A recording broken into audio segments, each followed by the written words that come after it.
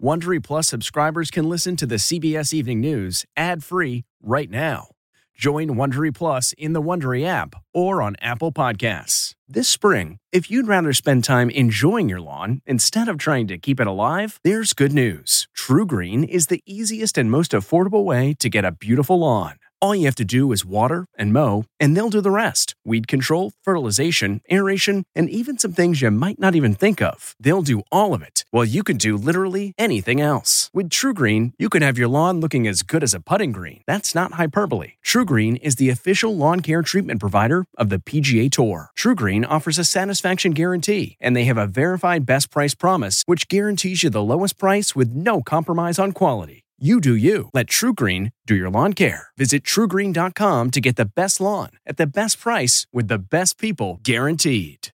Do you ever wonder where all your money went? Like every single time you look at your bank account? Honestly, it's probably all those subscriptions. I felt that way too, until I got Rocket Money. Rocket Money helped me see all the subscriptions I'm paying for, and it was eye-opening. Between streaming services, fitness apps, delivery services, it all adds up so quickly. Rocket Money is a personal finance app that finds and cancels your unwanted subscriptions, monitors your spending, and helps lower your bills.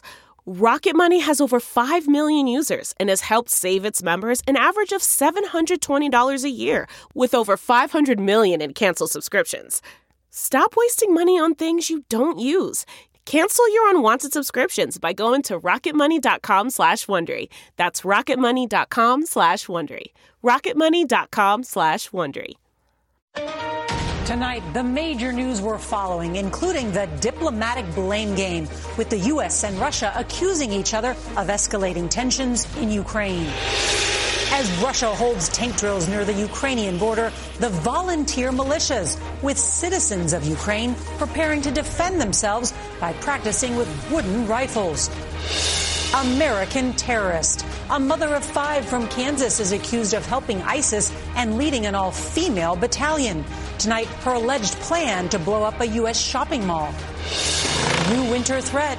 As the Northeast cleans up, the next snowstorm is forming. When and where it'll hit. Nurses charged. The latest on 2 Long Island caregivers arrested in a fake vaccine card scam and a handwritten ledger that shows they were raking in cash. Joe Rogan apologizes. One of the most popular podcasters in the world says he's sorry about COVID misinformation as musicians like Neil Young and Joni Mitchell protest Spotify. England's Partygate scandal. A rowdy meeting of Parliament as Boris Johnson is forced to apologize for boozy parties during COVID lockdowns. The cost of daycare in America. Our look into the shocking price tag as we report that a year of childcare costs more than a year of college in many states. And the Super Bowl is set, and the world waits on Tom Brady's future. This is the CBS Evening News with Norah O'Donnell, reporting from the nation's capital. Good evening, and thank you for joining us. This could be a critical week as the threat of war looms in Ukraine. Tonight, President Biden is warning Russia that it will face swift and severe consequences should it attack, adding that the U.S. and its allies are continuing to prepare for every scenario. The Cold War foes faced off today at a meeting at the UN Security Council. The U.S. called for the de-escalation of the largest mobilization of troops and weapons in Europe in decades.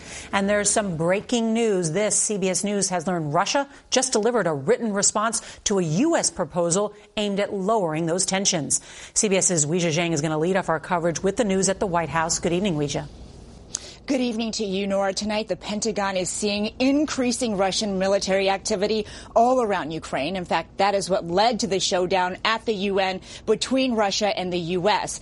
Even though President Biden is still pushing for a diplomatic solution, he's also clear-eyed about the potential for war.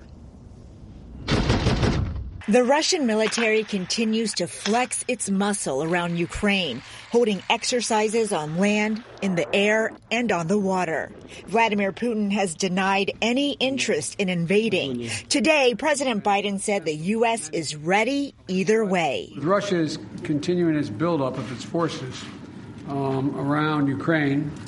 We are ready no matter what happens. During a meeting of the UN Security Council, Russia blamed the U.S. for provoking escalation, again insisting Moscow has no plans to attack.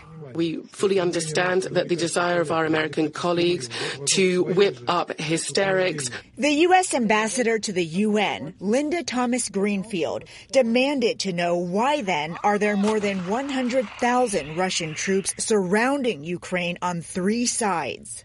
Imagine how uncomfortable you would be if you had 100,000 troops sitting on your border in the way that these troops are sitting on the border with Ukraine. U.S. officials say there is new evidence that Russia intends to expand its presence to more than 30,000 troops near the Belarus border. NATO Secretary General warned that Russia may use joint training exercises with Belarus, set to begin in 10 days as a disguise to attack. That was actually what happened back in 2014 when they annexed Crimea. Ukraine's defense minister today celebrated the latest American ammunition shipment, which comes as civilian volunteers across the country, some with no military experience, are training to fight the Russians, armed only with these stand-in plywood rifles. CBS News has learned that the Pentagon is close to announcing the deployment of U.S. troops based in Europe, moving them close to the front lines with Russia. And tomorrow, Secretary of State Antony Blinken is set to speak with Russia's foreign minister when they will almost certainly talk about that new written response. Norah? Weijia Zhang with all the news. Thank you. Well, the Northeast is still digging out from a weekend storm that dumped more than a foot of snow across 9 states. Parts of New York, Massachusetts, and Rhode Island got more than 2 feet from the nor'easter and bomb cyclone that brought heavy snow and hurricane-force wind gusts. At least 4 deaths have been blamed on the storm. Tonight, states from the plains to the Great Lakes are bracing for the next significant storm system that could bring heavy snow and icy conditions from Wednesday through Friday. Bitterly cold temperatures are expected on the back end of the storm for much of the southern plains. All right, now to this alarming story about a Kansas woman charged with providing material support to a terrorist organization. The 42-year-old mother of 5 is accused of leading an all-female battalion of ISIS fighters in Syria and planning an attack on a college campus. CBS's Jeff Begayes has more. When she was living in Kansas, the 42-year-old was a teacher and a devoted mother who documented her family's adventures on this blog. Today, in a Virginia courtroom, prosecutors alleged that she is now a dangerous and radicalized ISIS soldier. Luke Ekron moved to war-torn Syria in 2012 to join up with the Islamic State. And that is where she allegedly trained children to fight and became the leader and organizer of an all-female ISIS unit, and even discussed conducting an attack in the United States, explaining that she could go to a shopping mall, park a vehicle full of explosives in the basement or parking garage, and detonate the explosives in the vehicle with a cell phone triggering device. A cooperating witness also told investigators Fluke Ekron devised a plan which included dropping off a backpack with explosives on a college campus. It's chilling stuff. Terrorism analyst Devorah Margolin says investigators leave no doubt about Fluke Ekron's personal motivations. Here they have outlined witness statements that talk about her personal desires to carry out violence, which I think is very important because we often underestimate women's ideological pull to these groups. The Kansas legal team declined to comment on the case. The 42-year-old's next court date is this coming Thursday. And in the meantime, her mother, father, and 2 adult children made it crystal clear to the judge today that they do not want her contacting them. Norah. Jeff Begayes, thank you. Well, we have some breaking news tonight. A federal judge has rejected a plea agreement from the Justice Department that would have averted a hate crimes trial for the man convicted of murdering Ahmaud Arbery. Arbery's family had expressed outrage over the deal that would have allowed Travis McMichael to spend the first 30 years of his life sentence in a federal prison rather than state prison where conditions are much tougher. All right. A Georgia prosecutor is asking the FBI for a security assistance after former President Donald Trump lashed out at prosecutors who are investigating his business dealings and his conduct after the 2020 election. But it was another Trump comment that's getting all the attention here in Washington. CBS's Major Garrett reports. Republicans and Democrats hammered former President Trump today for suggesting he would offer pardons to convicted January 6th rioters if elected again. It is traitorous conduct for the former president to say he now wants to pardon them. I don't want to send any signal that it was okay to defile the Capitol. This is what the former president told a rally outside Houston Saturday. If I run and if I win, we will treat those people from January 6th fairly. We will treat them fairly. And if it requires pardons, we will give them pardons. By dangling the prospect of pardons, Trump has now complicated future negotiations over potential plea deals for hundreds of rioters. Meanwhile, in Georgia, the Fulton County prosecutor probing Trump's efforts to overturn the election there asked the FBI for increased security after the former president singled out black prosecutors who have launched investigations with ties to the former president. If these radical, vicious, racist prosecutors do anything wrong or illegal, I hope we are going to have in this country the biggest protest we have ever had in Washington, D.C., in New York, in Atlanta. Trump also lamented that former Vice President Mike Pence did not overturn the election, writing in a statement, Mike Pence did have the right to change the outcome. Unfortunately, he didn't exercise that power. Actually, Pence could not have. Doing so would have been unconstitutional. Now he's just making stuff up because he can't handle that the American people rose in large numbers and fired him. And Major Garrett joins us now with some breaking news, I understand, on the January 6th investigation. Yes, House Select Committee members have obtained testimony from Mark Short, Vice President Pence's chief of staff. Short can speak to exactly how much pressure President Trump applied on the former vice president because, as Trump said this weekend, he didn't want Pence to investigate. He didn't want him to slow things down. He wanted him to overturn the 2020 election. Major Garrett, thank you. All right, the FBI tonight is investigating bomb threats at least a half a dozen historically black colleges. No bombs were found. At least one university closed for the day. Similar threats were made to several black universities earlier this month. It's not clear if those threats are related to this latest wave, but the White House is looking into it as well. All right, a new report isn't the end of the troubles for UK Prime Minister Boris Johnson.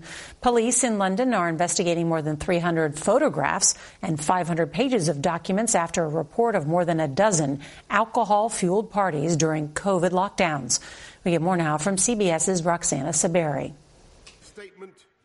But firstly, I want to say sorry. For British Prime Minister Boris Johnson, Partygate is far from over. I'm also sorry for the way that this matter has been handled. But the public know. The public know this is a man they can no longer trust. Today's report found that some of the gatherings at 10 Downing Street at the height of COVID restrictions should not have been allowed to take place and reflected failures of leadership and judgment. One was a birthday party in Johnson's honor. Happy birthday! After he made this school visit. Two more took place on the eve of Prince Philip's funeral, when his widow, Queen Elizabeth, had to mourn alone. People do not respect him anymore. Sonia Purnell is the author of a biography on Boris Johnson. Do you think he's going to bounce back this time? I do think it's different. I mean, all of us suffered through the pandemic. I lost my mother to COVID. And the day after I buried her, Boris Johnson was having a party in the garden in Downing Street. The internal investigation into the events here at 10 Downing Street also noted excessive drinking and staff feeling unable to report bad behavior. Its findings on 12 gatherings have gone on to a criminal investigation now underway by the police. Norah? Roxana Saberi, thank you. Well, we want to turn now to that COVID misinformation scandal surrounding comedian and podcaster Joe Rogan. His podcast caused a major backlash for the streaming service Spotify, prompting an apology from Rogan. Well, here's CBS's Vladimir Duthier. I'm very sorry that they feel that way. In the Instagram video, Joe Rogan is both apologetic and defensive in responding to accusations that he's helping spread dangerous information about COVID-19 on Spotify's top podcast. I will do my best to try to balance out these more controversial viewpoints. Musicians Neil Young and Joni Mitchell pulled their music from Spotify in support of hundreds of medical experts who sent a letter asking for an end to misinformation on the platform. Popular host Brene Brown won't release any new podcasts until further notice. I'm not trying to promote misinformation. Spotify will now add an advisory to any discussions of COVID-19. On the Joe Rogan Experience, Rogan has claimed that young people don't need the vaccine. Last month, he hosted a controversial anti-vax doctor. Because I'm not a doctor, I'm not a scientist. I'm just a person who sits down and talks to people. Spotify CEO Daniel Ek said in a blog post, the company is trying to balance user safety with creator expression, adding it's important that Spotify doesn't take on the position of being content censor. Nils Lofgren, longtime guitarist for Bruce Springsteen, has pulled his music too. We're all for free speech. We just don't want to be associated with misinformation and lies that are killing Americans. Vladimir Duthiers, CBS News, New York. Well, we want to turn now to one of the most pressing issues facing families nationwide, the soaring cost of childcare. A recent analysis finds the annual cost of childcare now rivals the cost of a college education in many states. CBS's Mark Strassman has more. Can you show everyone how you wash your hands? For Cassandra D'Alessandro, little Gavin's affection softens the squeeze of a broken system. The cost of daycare in America. Bye-bye. At one point, taking almost half this architect's after-tax income. I felt like I should scream, cry, and vomit all at the same time. You know, you have this repetitive question, is it worth it? Except for Washington, D.C., Massachusetts has America's most expensive childcare. For a 4-year-old, that cost averages $15,000 a year. An infant, almost $21,000. By government standards, only 5% of Massachusetts families can afford infant care. It doesn't work for anybody. Nobody wins. Lauren Cook runs the Ellis Early Learning Center. This nationally accredited nonprofit looks after 270 kids. Tuition as high as $30,000. But without donations, the center would close. We lose money virtually on every child we serve. These parents really should be paying even more than they are. Which is impossible. I mean, we would break families. For years, advocates have pleaded for government to invest in early learning. At Ellis, 2/3 of the kids have subsidized tuition based on lower family incomes. Without that help, Alethea Graham's daycare for 3-year-old Ariel would cost more than her rent. When you're putting that much money into daycare, then what am I going to have saved up? How am I going to afford a house one day? And yet, Alethea Graham knows she's lucky to have it. Mark Strassman, CBS News, Boston.